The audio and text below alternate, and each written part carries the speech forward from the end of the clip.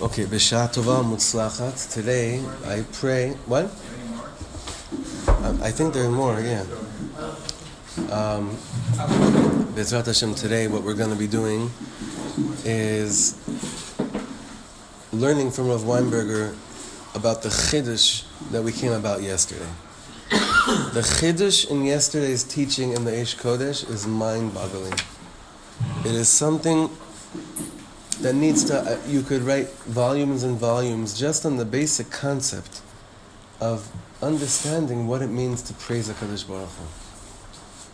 It's just something else. I'll tell you the truth.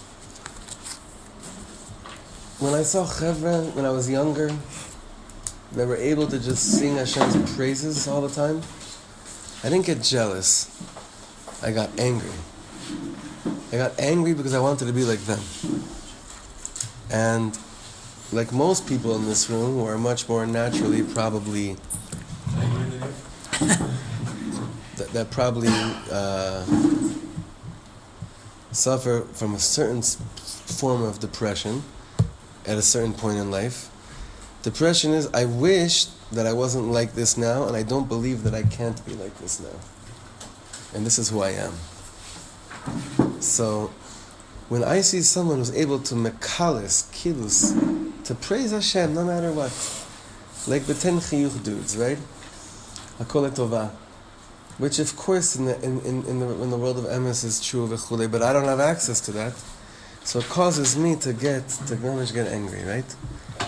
But here what the Rebbe did yesterday to us was that he showed us that praising Hashem, which is something each person wants to do in his neshama, has many different forms. It comes in many different shapes. And that was the ikar of yesterday's Chiddush that we saw by the Aish Kodesh, telling the Yidden in Poland, 1939. Now, I had to do a cheshbon here. I didn't know what to do. Because to finish the whole text of it inside of the drasha, it would take us a few hours, because I know how we learn Aish Kodesh. We learn 3 lines and we're, I mean, look how thin B'nai Machshava Tova is, right? We got through half the book in 7 months. So, and I'm happy. Hirshi, you brought that up once, the Indian. I'm happy about it as well. But I didn't want us to just say, our last day of our Zman, and we didn't, I wanted somewhat of a sikum, I would say, somewhat of like a saying this is what we've done, or this is what we feel like we've gotten to. The piece we have in front of us is the rest of Rav Weinberger teaching the Aish Kodesh inside. But first, the first 2 pages is bringing yesterday's learning, ingraining it in us even more. I will very much encourage everyone to look through the rest of the Aish Kodesh in Hebrew, the rest of the piece in Hebrew, when you can.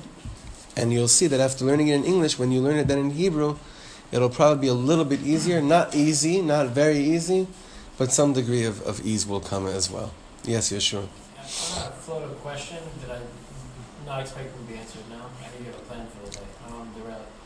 But yesterday you mentioned that the Aish Kodesh was like the master of the times. Like he got the different times call for different interactions with the Olam. Yeah. I want to ask, what do you think is the relationship between us and the Kadosh Baruch Hu right now with our current mitzvot? That's why I said there's a floating it out there to be dealt with at in 30 seconds or less. To be dealt with at another time? It's your call. Think about what you want to do today. And then Well, no, I mean, I already did. You started off by saying that. But of course, you hear a question like that, and Noach is going to say that if I start teaching what I planned, I'm full of it. I'm so fake, right? No, it's just that face of like, no, not at all. I don't use sarcasm as a defense mechanism. Right, not you. Notes are these over around? Mine. Yours. Yeah. I wrote out his shir and edited it. Yeah. And not to take this off that, has he seen it? No, not yet. Not yet. You asked him his opinion. Not yet. No, but someone sent him. I think someone showed him yesterday's shir. Today's the first shir we did already of it. Not yet. Not yet. It's his words, not one word of here. I mean, just the grammar maybe is mine. Whatever it is. Wow, Yeshua. I think that so much of what happened to us mentally, as much as I know Jeremy and Army are going to disagree, I think that there was some mental damage done to us in the ghetto that each of us is still figuring out, even though we weren't there, and even if we're not children of survivors or grandchildren of survivors, I think that it's still there. I'm going to disagree with that. Because when I said that the other day, so the response was, "What do you mean? Look at us now. We're not in the ghetto. We're not. We're it's a different world. Look at Am Yisrael today." When we were talking about slichas, I'm sorry, we're so nothing. We're nothing. Part of me, my internal struggle of balancing this out, of trying to figure out who we are today as a people, is dancing in between the concept of, if I'm so free, then why don't I feel it? And if I've built such a country, and there's such a nationalistic pride, how come that's not really playing any role in my neshama? It's a nice thing that I see on the outside, but with all the freedom that I have, why do I still feel like there's the equivalent of a German standing next to me with a gun to my face? So I think and that's why I think each of us can still so much connect to the words of the tzaddik. But I think that now we have room to breathe in what he's saying, without the pressure of understanding in the moment, which has its benefits and its minuses as well. So I think that a lot of this is still very much here, mentally, without a doubt. And I think that when the real tzaddikim spoke, it was nevuah ledoros. It was prophecies for generations and generations to come. That's in a nutshell. But I think your question is beautiful. I think it's great. And I think it's something that tzarich iyun, big time. But I appreciate you asking it. Okay. Part 2. L'chaim. According to what we just learned, aside all the beautiful songs we sing to Hashem, because we feel the presence very strongly, all of our screaming, all of our crying, is a sign of us being aware of the closeness. This is chazering a little bit yesterday. All these feelings are the result of the revelation of Malchus Shemaim. Our souls sense His closeness, and it brings a good feeling of fear. And there's a natural sense of pachad due to what one's bad actions have been. So again, first I have to be a normal, healthy human being to have the ability to approach Hashem. That goes back to the Taina saying to Hashem, Lo hamesim v'haluka, you want to keep us here and you want to send us to Auschwitz? You're not going to have someone that's going to be able to approach you. So first, I have to be a normal, healthy human being. In order to have this ability to approach God, I have to feel that He will work with me. We can work it out. That was a great song, right? Beatles. We can work it out. I'm not being crushed by my suffering. I can get up, I can talk, I can breathe, I can serve Him. Working on Yiras Hashem means I accept I am subject of Melech Malchei Amlachim. Now everything we do during this time of the year is a revelation of Hashem's kingdom. We are expressing our belief in this Malchus and to receive His Malchus. Even the personal requests that we make, they change. It's less about what I thought I wanted about myself. The Ikar is about Malchus Hashem. Jeremy, this is relating to what you and I spoke about. When I enlist and I'm part of Malchus Hashem, my own personal needs are elevated. The same way a hungry soldier acts, it's not so much about his own hunger, it's about the Malchus, meaning the soldier is in a battlefield, and he's out there and he has to do something, right? But he's starving. Does he eat because he's starving, or does he eat because a job needs to get done? The mentality of a soldier is that even if it's a personal need, the bigger picture is that he eats so that the job can be done.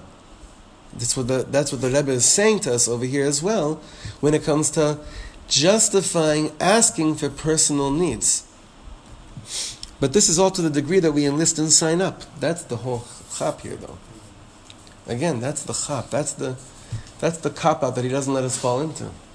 He's saying, you can ask Hashem for the most smallest things in the world. If you're a soldier, if you enlisted, you hear? So my personal needs are to survive as someone who plays a vital role in your malchus. I love that line. I love that line. That was Rav Weinberger's line of explaining how the Aish Kodesh explains to us the beauty of someone asking for the tzarachim pratiim of the personal needs.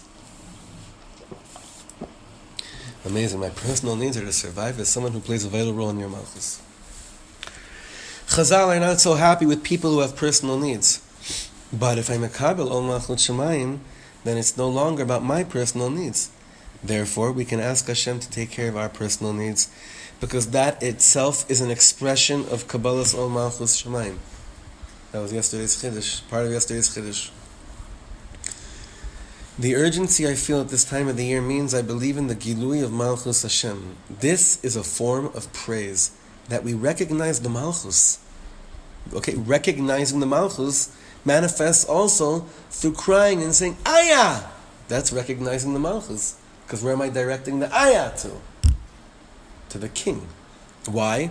Ki imcha aslicha. Ki imcha Malchus. Because it's only by you. And that's what the Rebbe is telling us. He's never hidden. This itself is a sign that a person can make for himself. When a person like this looks inside, he doesn't try to make any excuses.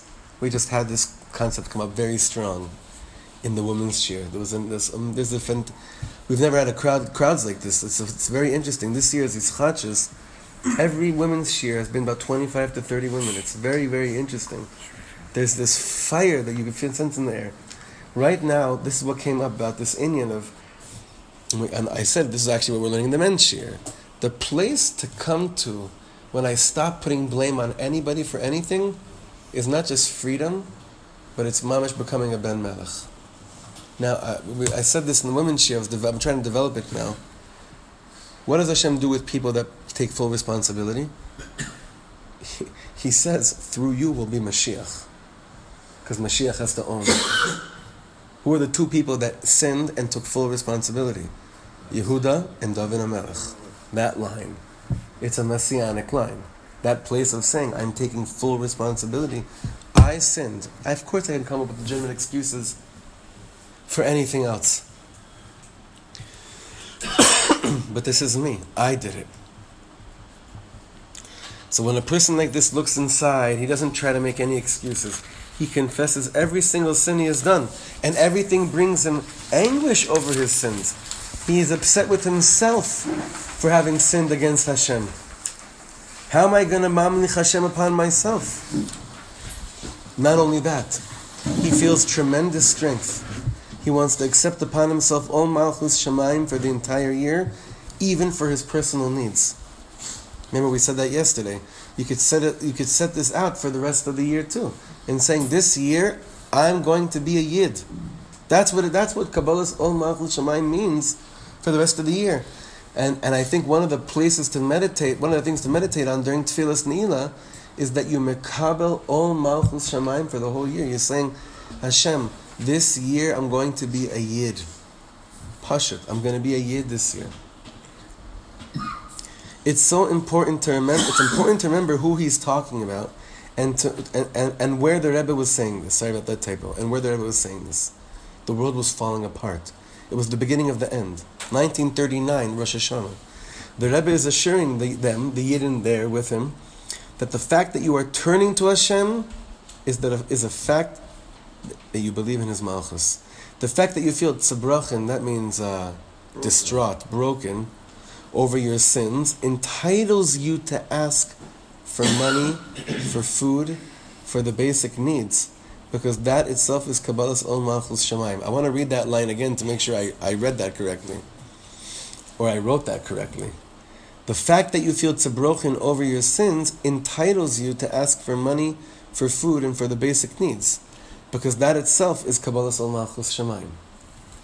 Is Kabbalah's own Malchus Shemaim, is it... Okay, we have the mitzvot, that's clear. We have to receive upon ourselves the mitzvot. But isn't it also saying... I receive upon me the mitziut. I mean, malchut hamlacha. Manaf kamina.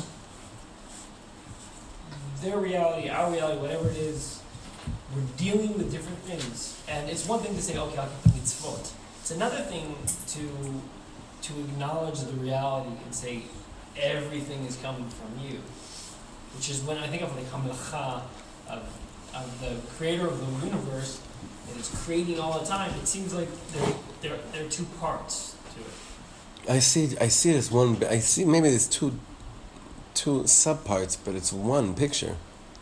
I don't think that there's a stira between the two at all. I'm trying to deal with the stira of it. Just thinking about what the reality is. I can't go from my memory. I know what happens with these people, which is probably the most crushing thing in the world. It's the reason why I personally stopped learning this 10 years ago, and why he also stopped learning this. It's because we know what happened to him too. Yeah. It's true. That's really your question. Yeah. So say it. Say Say exactly what you're saying. Now I realize what my question is. We're reading this and we're being inspired by this. And we know God didn't listen to their prayers. We know what? No, said. We know God didn't. We know He listened. We don't know understand. We don't understand God's response to their We prayers. don't. We know. Wait. That's a huge diuk. That's what enabled me to go back to the Aish Kodesh, what he said. Yeah. So say it again. We just don't understand the Baruch Hu's response. Yeah. His response was clear. Yeah. And if we think for a second, unfortunately, that every single person in the Rosh Hashana, including Aish Kodesh, didn't understand what their eventual reality would be. They've been herding people out of the ghetto, never to be heard from, for a while at this point. No, this is the beginning. This, 1939. 1939. This is the beginning. No, but hold on. It wasn't exactly all shabby before then. Right. People disappeared. Whether or not Right. it wasn't like this. Way worse. Right. And at this point, his wife was already dead. His son was dead. His daughter was killed by a bomb. Like, so at this point, No. Not yet. The son is on. That's Sukkot. Not yet. But his wife, yeah. But it's already very bad. It's bad already. And he knew it was bad. Right. And he was still saying it. He said it to the. But what did he say?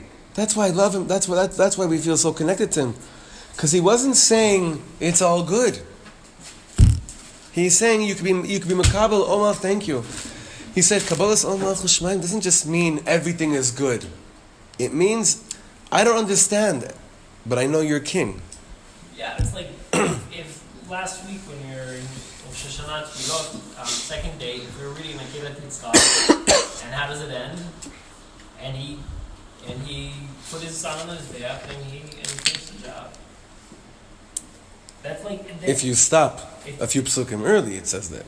Yeah, Right. I'm seeing He's imagining an alternate reality where that's the end of the kingdom, and that's basically. Achi, go before that. Take the last parsha of the Torah and take out the last pasuk.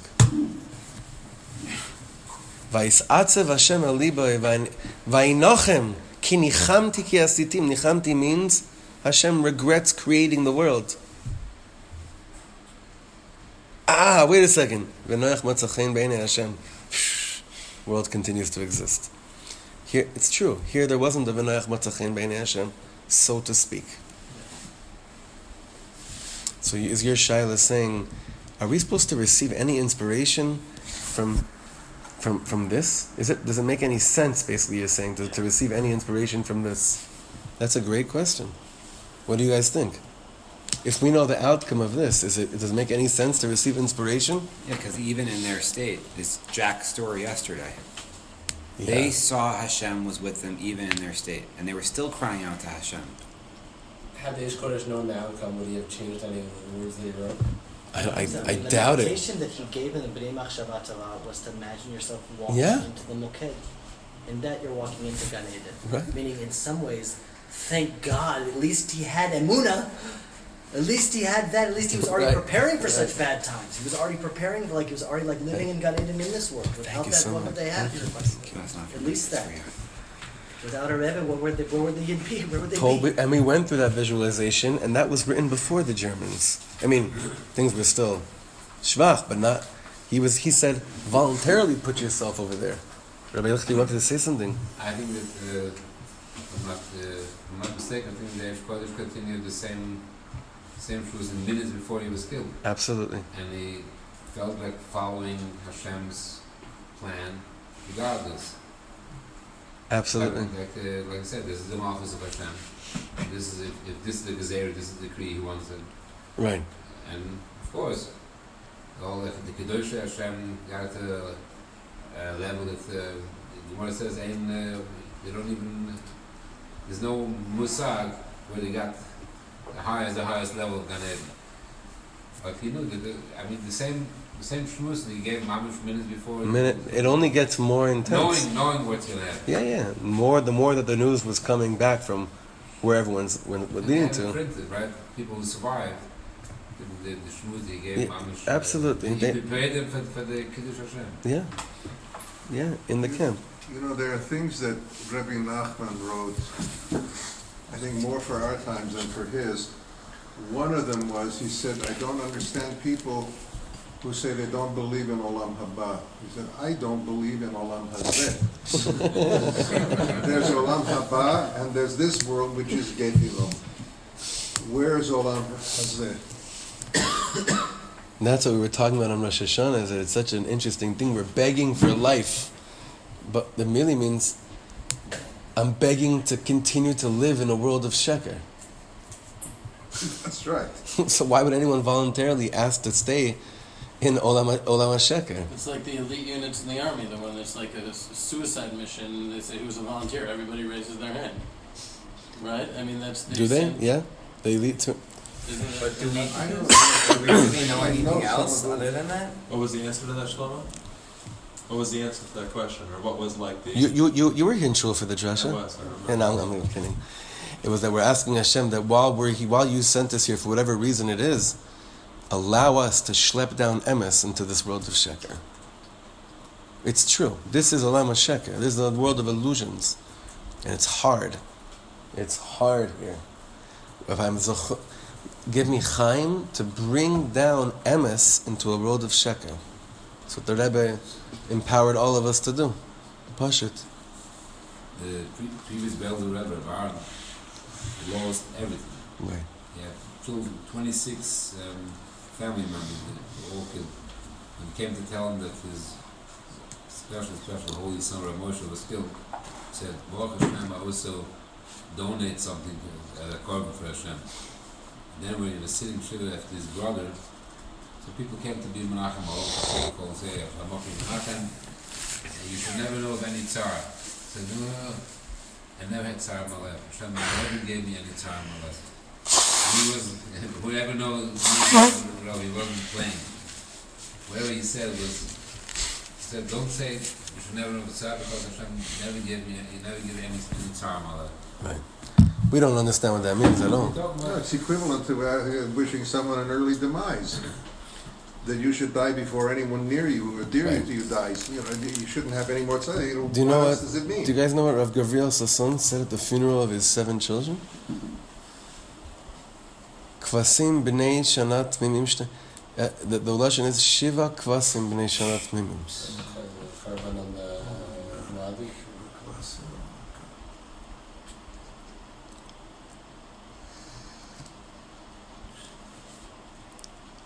So let's go back inside. This time of the year, we cry out for our personal needs more than any other time of the year.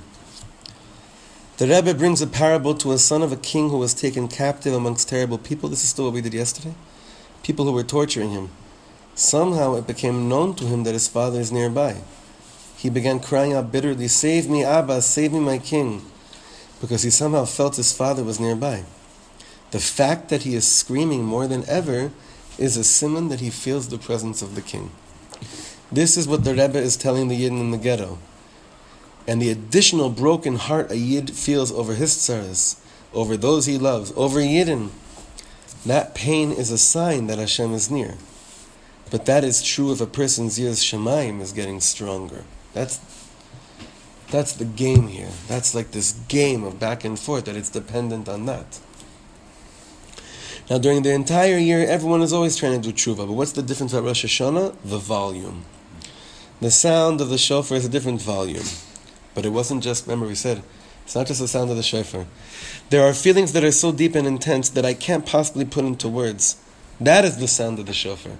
That's what we spoke about in Har Herzl, by the Kivrei Tzadikim and the Chayalim, where we learned the piece from Tzaddik HaKohen about Kala de lo Yishtama, that the neshama reaches a place of, like Rav Nachman's calls, Ze'akas ha'ilem, or Ze'akas ha'dmama, the scream of silence, where it's you can't even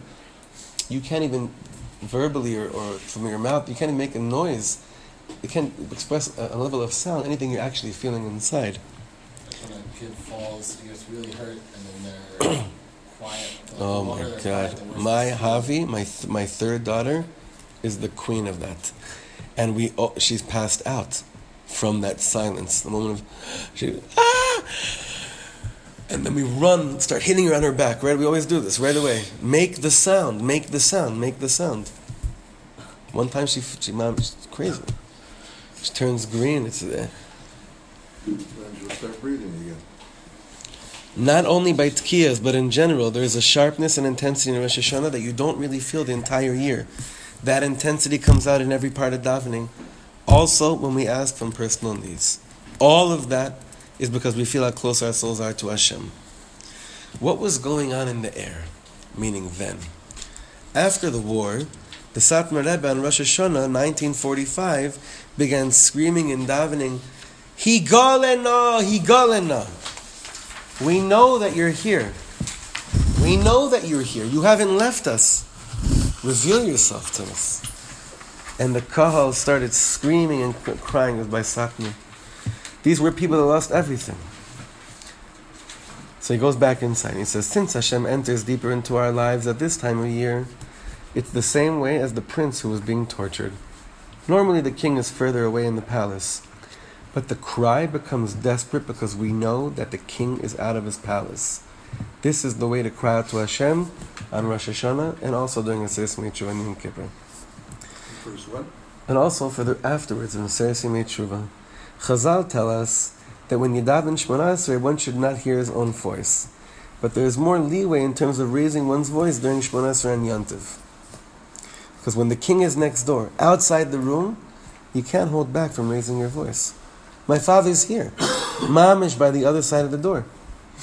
The screaming itself, the tkiyas itself, are an action of Kabbalas Ol Malchus Shemaim. Again, just recognizing one word, Behi Motz'o.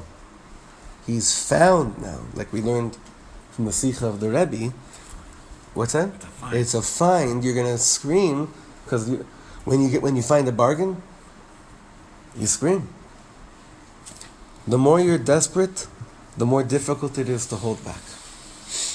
When a person is davening on Rosh Hashana the same like he's davening the whole year, it means he's just as removed as he is the whole year long. If you don't scream and cry out, it's a sign that you don't feel like your father is nearby. But if there is a tumult in your davening, that crying itself is an expression of my belief that the king is here and he is my father. He brings a mashal from his father. When the prince began going away, the Rebbe brings a mashal from his father. When the prince began going away from the way of his father, the king, and he became involved with the lowest people, the ministers of the king, came with claims on the prince. And the main claim they had to him, to the king, was that not only is his son ignoring his Abba's kavod, and he's not increasing his father's kavod in the world, he has gotten so mixed up with his own shtus, he doesn't even recognize his father anymore. The king hears this, and his son is thrown out of the palace. And he is taken by people who are disciplining him. She begins to become shaken up. He's shaken up a bit, thinking of his pain, and starts to think about how much he did not obey his father. And he starts kvetching. How do you want me to serve you if my hands are broken? My heart is filled with worry and pain, and my head is covered in wounds. So who is he saying that to? To his Abba. His Abba. So I'm wondering here if what he means is that the Yidden in the Holocaust that are looking around themselves and they're wondering, what on earth could have brought this onto us? What on earth could we have done? So so the Rebbe is kind of saying to them, like, let's just bring that back. Let's flip it again to Hashem and say, you really, if the point was to get our attention, Well, you got it, but you can't really connect to us, Hashem, when our hands are still tied. It's better than the cry saying, we don't deserve this, we don't deserve this. Fine, I get it. Right. We're wrong. I get it. Aval. Now what? That's what he's saying. Okay. There are still advisors of the king who are working against me. So what are they saying? What do they say back to the king? He's not crying because he's sincere. He doesn't recognize the greatness of his father. He's just screaming because he's in trouble and he's in physical pain. He's only screaming, Abba, Abba, because he's in physical pain.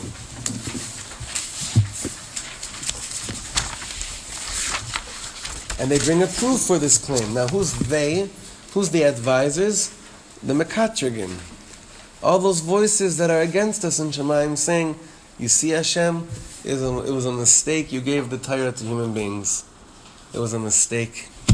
We were right. Look what happens. They bring a proof for this claim. This prince pays attention, he takes note, and follows whatever is good for him. When he's with the other guys, he goes along with them. But now that he's in pain, he's calling to Hashem. That's what they say. That's what they say. He's in his own. He's messed up now. So now he's crying because he has no one else to hang out with. And because of these claims on him, he remains in his bad place. The mashal continues. One time the king was passing by the room where his son was being held. And it wasn't during the time of him being beaten. He actually had some yeshavadas, the son. And his son began crying, I'm in pain. I have nothing to eat. Bring me back to you. And he was screaming with such a voice that the whole place was shaking. The father ran in and brought him back. The advisors were upset with the king. How could you fall for this? There is no Kabbalah Samalchus. That's what the advisors say. Because according to the Mekatreg, this is not a form of Kabbalat Ol Malchut Shamayim. But the whole point that we've been learning is, it absolutely is. The king starts screaming at his advisors, which is Kivyachol, what happens on Rosh Hashana. Hashem, to the Mekatrim, you're wrong. It's only because you hate my son. If you pay close attention, you'd hear in his voice that he does remember me. He wants to be with me. He is screaming to me because he knows that I'm the king and it's up to me. He's trying to do tshuva. He is screaming because of Akaras HaMalchus. So what the Rebbe is saying to the Yidden in the war is that there may be Mekatrigim that are coming and saying that the Yidden who are crying to Hashem now, it's only because they're in pain. But it's not about Malchus Hashem. I think that also may be voices inside their own heads saying like, am I really calling out to Hashem, or is it because I'm so miserable now? Right. Bechlet. 1,000,000%. Is it intentional that you wrote Akaras Malchus and not Kabbalah Malchus? I didn't write it. Is it intentional that he wrote it? Because they're different things. One is Kabbalah, one is accepting, and one is recognizing that it's there. He says, so that's good. We learned that Hakara is Kabbalah. That's what we learned. Okay.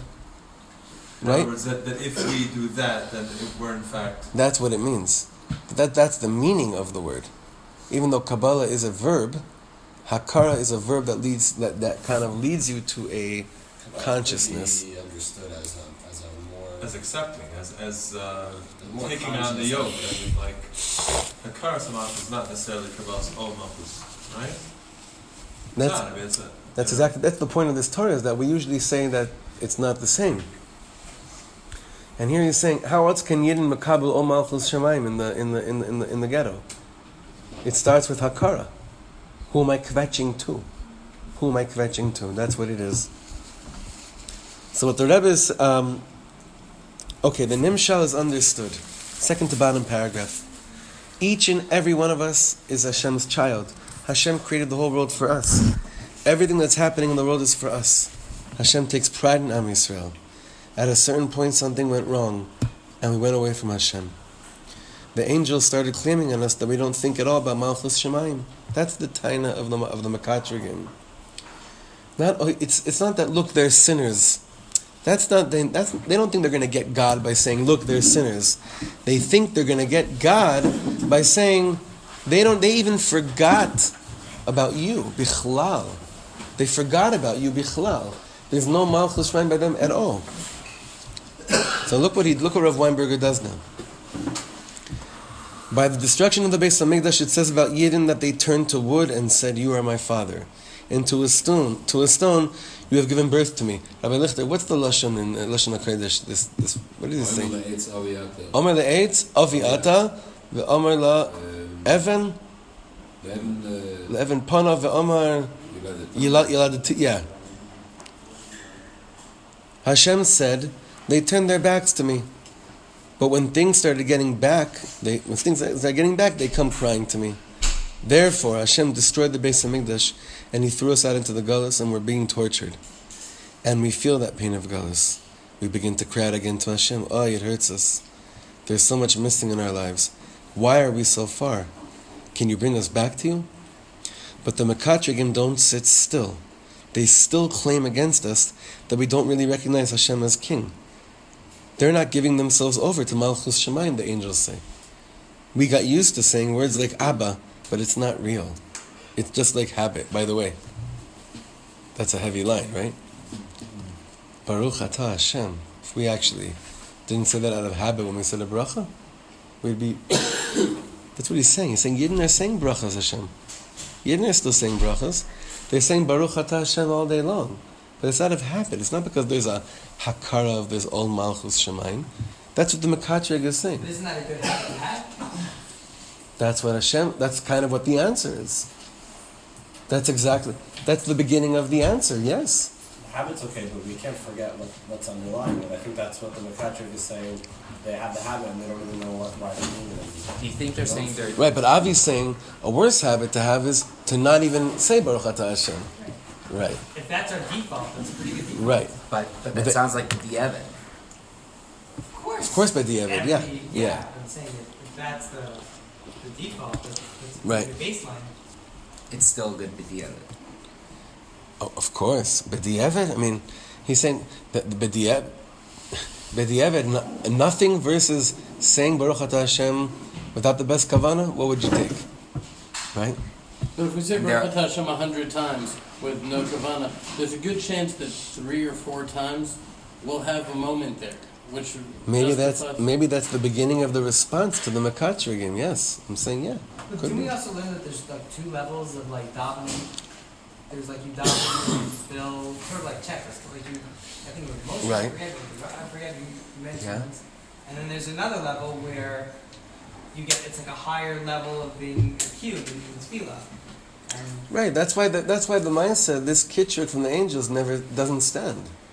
Hashem silences it. Or we silence it with Hashem, with the tkiyas of the shofar. Those noises cancel it out. If Yahadut descends, just deteriorates to meaningless rituals and gobbledygook, pick up the glass and you say quack, quack, quack, blah, blah, blah. Have you done anything? It's just meaningless rituals and gobbledygook. Have you done anything? The Mekatrigim are not entirely wrong. No, you still have. You've done a lot. You actually, that's an important nakuda. Why have you still done something? Because had you not done that, nothing would have been there. Because Hashem said there's stuff to do. Hashem, that's the Torah. That's where it was. That was the Torah of Nadav and Avihu. Versus the Sfas Emes and Pasha Shmini. Very good. That's a gewalt. Ari, why have you still done something? Because Hashem said so. Hashem didn't say. Lama tokim Rachmana Amar. You guys saw in the Gemara. Right? That's our Torah Sheba'al Peh. Right. So you do have something. It's nothing close to what the neshama really wants at all. The neshama looks at that and it cries also with the Mekatrigim, maybe a little bit. Kasher Tziva Hashem is a very high level. I hear the mashal, the Ben is more red bamel. It's like Avshalom trying to here, at least we're saying Baruch Atah Hashem, so we're not saying with the full heart. Nachon. Exactly. At least there's that. Nachon. At least there's that. Right. It's not rebellion. Yeah, I don't think if it was rebellion, we wouldn't be saying it. Right. Or worse, just Afuch. Or we'd be cursing. No, Right. no. Or That's a not real, rebelling, yeah. right. That's a real mored, yeah. See the Makatrik says, look, by him just he's cursing you. That's what it sounds like to the Makatrik. Hashem says, are you crazy? So yeah, it's empty. It might be empty from mamish, the passion that I know could be there, but he's still saying brachas, meaning, and the bracha is Abba Tzivanu. Yeah. We understand this on a parent level. For sure. Yeah. Like, see, if you want your kid to make his bed every morning, like, that's what you do, you make your bed. And of course you want him to be like, I love to make my bed because you asked me to, it's such a great thing. Fine, that would be really nice. It'd be beautiful. Right?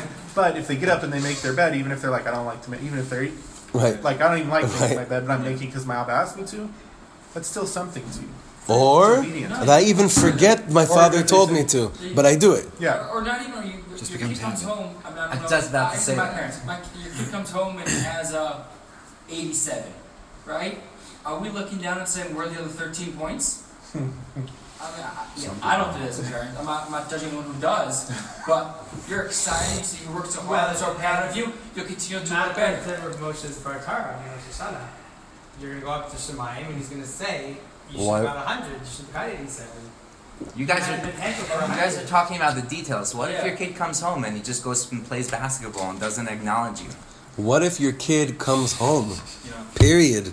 What if your kid doesn't come home? That's the question. Reb Shlomo once gave the greatest musar during a concert. I told you this many times, where he said, his thing, 70s, he was talking about children. He became a father in 1974. He was talking a lot about Kedushas Yiladim, holiness of children. So he said, he sang this once, he said, I have friends that always question me so much, their children keep them up at night, crying and screaming every single night, wondering when am I gonna get one night of peace. So I always tell these parents, one day you'll be praying, crying and screaming, Hashem, why don't my children come and scream to me anymore? Because they're not even going to come to you anymore when they're crying and screaming. Kidding me? So back in the text, we got used to saying words like Abba, but it's not real. It's just by habit. We go to shul, but is there a feeling of Abba? We got used to kvetching. It's like having professional wailers at a funeral. They used to have those, what were they called? Mekonenos, right? Mekonenos, professional wailers at a funeral. So the accusers, last page, the accusers tell Hashem, they're only calling out to you now because it's Rosh Hashana. Only now it's HaMelech. But they usually call out to everything that is Asr. This historical thing is really messing with my head. Yeah. But I think Jeremy hit it, like he's saying to them, you're going through a self-kitrug inside. Well, I'm not saying even I can't even say put aside 1939. Even the idea that the Kategor is up there, saying connecting us to the Yidden from the time of Chorban Habayis, that's the heaviest against layer. us. But I guess that's the work to bring Mashiach is such it's not simple work. No, it's a tikkun of it's a root canal. It's meaning it's everything. Yeah. The Rebbe was talking at the time to those who were maybe leaving Yiddishkeit. It was not because they don't believe in Hashem. They were just following the flow, going along with everyone else. They didn't want to be considered old-fashioned, so they go along with the flow. Right? The Rebbe what was the Rebbe maybe referring to?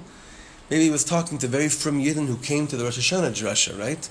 And they're saying to them, don't think for 1 second that maybe because those that looks like they went off the derech, that they are the reason why we're in this mabul. Because you can easily justify it on them.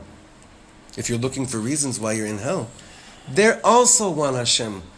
They just, it's such a limud tzchus way of looking at the Metzias there. Comparing ourselves to the matzav of our parents and grandparents, their matzav was much better. On what level, by the way? When he says this here? Assimilation? One level, yeah. On a very, However, if our souls during this time, now, truly feel that Hashem is here, and that's why we're trembling, and we feel it so deeply from the depths of our hearts, all the davening, the shofar blowing, the tshuva, the mouths of all the angels against us are shut. The Rebbe says, when you allow yourself to cry to Hashem, without even going to the cheshbon, am I worthy to cry to Hashem or not? You shut the mouth of the mekatreg right away. That's it. That's what really happens. Because Hashem says, look, I showed you. I told you. In the mashal, he went in and right? He went in and grabbed them. Nothing. They're done. Absolutely. This is the sign that we do accept His Malchus. We feel His presence.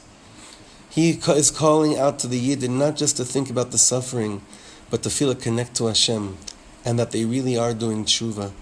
Even the personal requests we are making is a sign that we really do recognize the kingdom of Hashem.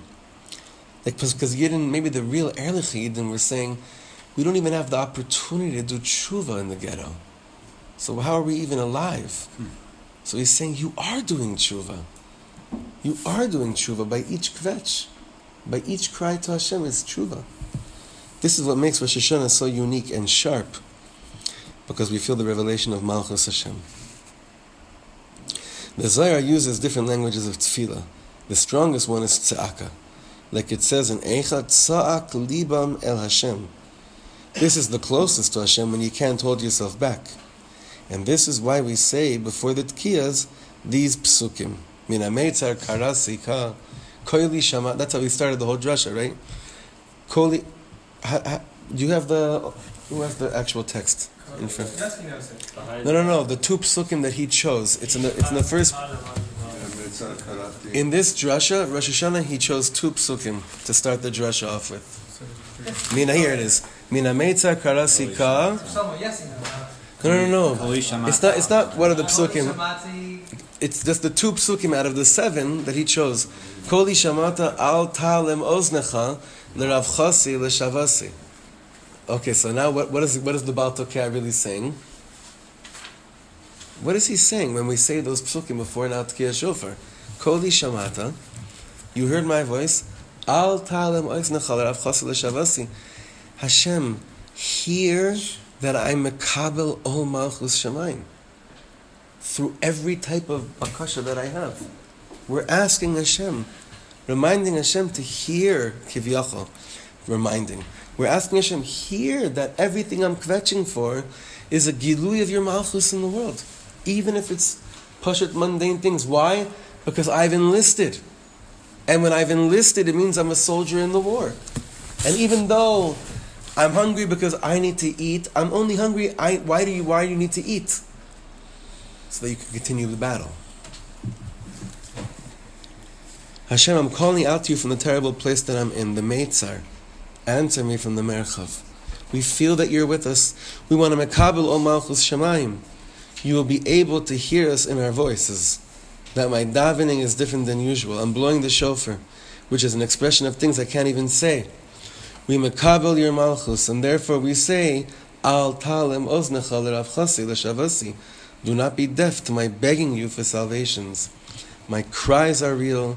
My cries are proof that I know you are here. That is the Rosh Hashana drasha 1939 by the Aish Kodesh. We definitely, please, you have the booklet. I just want to show you that if you go to the beginning of this booklet that we have, the booklet, the first day we got it, there was so much in there, half of you wanted to run away saying how fat this booklet was. For the sake of feeling checklist good about ourselves, we've covered about 85% of this booklet, of something that seems so far out. Between what Rabbi Lichter was privileged to take us through with the Gemaras, and the Rambams, and the Shulchan Aruch, and the Mishnah Berurah, and all the other stuff I'm privileged to learn. If you see now, if you go back to the first page that we learned, it was all about 3 aspirations that we had. The aspirations of Elul. And the bottom line was becoming sensitive again to Kedusha. If we had to say, what was the point of your learning in Elul? It was to become sensitive again to Kedusha. And we've been privileged to see, through all the tzaddikim that we've learned from, ways to become sensitive again to Kedusha and have the three aspirations. Does anyone remember them? What the three she'ifas were? I'm looking at it. You could look at it. It doesn't have to be. She'ifas be'irus ha'sechel, which means what? Clarity of the mind. Aspiring to have clarity of the mind. Or something? Or something, yeah. No, it was. Don't say or something. Yashua Salev, and then Tahara Sachaim. Of having just Pasha Taharat Chaim, purity of life. Now I just want to say something. Before we learn the Aish Kodesh, then maybe you think that Tahara Sachaim really means being a tzaddik. Right? Now, the Aish Kodesh is the last person to, that would tell you not to try to be a tzaddik. But the Aish Kodesh is the Rebbe of the times, and he's looking at a world that they were living in then, that being a tzaddik at that moment, in their minds, was impossible because they had no shaykhs to their mitzias. What is being a tzaddik going to have to? What does that have to do with the Warsaw Ghetto? But in our lives that we're in today, in 2017, most of us weren't born into families that didn't have all the hashpaz chitzonias that can mamish completely not allow it. How do I say this non-judgmentally? Say judgmentally. We weren't. Well, Erev Yom Kippur. Okay, it's on you. It's on Ari. I'm saying we were born into worlds that our parents did the best they could, but it wasn't homes that were like, here's the path to become a tzaddik. You see that box? Don't ever look at it. The TV, right? You see all those hashpahs that we're surrounded by and we choose to live in? Don't have that any effect on you whatsoever. Stay yashar. Stay yashar. So we get sent to institutions that don't always align with the way that stuff we're taught at home. We don't know what's going on, who's right, who's on whose team anymore. And at a certain point in our adult life, we crack our hearts open and say, now we're bringing children into the world. What a bracha. Are we going to repeat a lot of these, confusing messages or not? Push it. And so we take upon ourselves, we say, we are striving to megale malchus Hashem in the world. You don't have to be a tzaddik to do that. You have to just cry. You have to become sensitive to Kedusha. You have to have an aspiration for Taharas HaChaim, for a general sense of spirituality of life. And I feel, though, that this piece of the Aish Kodesh tied it up for us. You must enlist. You must enlist. Push it. You have to say, I'm in. Like, part of the problem with the concept of modern orthodoxy is that there's no real enlisting taking place. No, you're half in. Huh? I'm half in. Yeah, there's no Like real. 1 foot here and 1 foot here. Yeah, that's not. We're done with that, and that's why it didn't really work in the world. You see, 95% of people that are doing tshuva today, they're not buying that. Where do they end up going? They're going to the places that are saying, listen, you have to enlist, and they're saying it straight out. But what the Baal Shem Tov taught us is that saying you want to enlist can be done with a smile and with a l'chaim in the hand too. Saying I want to enlist means I'm enlisting, not like, am I in or am I out? It's like, no, I'm in. I'm choosing life. I'm in. I'm in it b'simcha. I'm in it. These Yidden didn't have the chance to say I'm in b'simcha. We do. That's where it's all different. That's where it's different. We choose, and this is the inyan, like I was saying before, in Nevila, it's enlisting, it's saying, I'm in for the whole year. I'm a kabel, all malchus Shemaim for the whole year. I'm enlisting. I'm saying, I'm in. And what it means now, you see, it doesn't mean you have to go home and only wear white shirts. That's the outside of it. In the pnima of it, it's something completely different. It's that my day is filled with elokut. And I say to Hashem, please show me where it doesn't feel aligned so I can now realign myself all the time. Let me become more sensitive to Kedusha. Let me become more sensitive to it.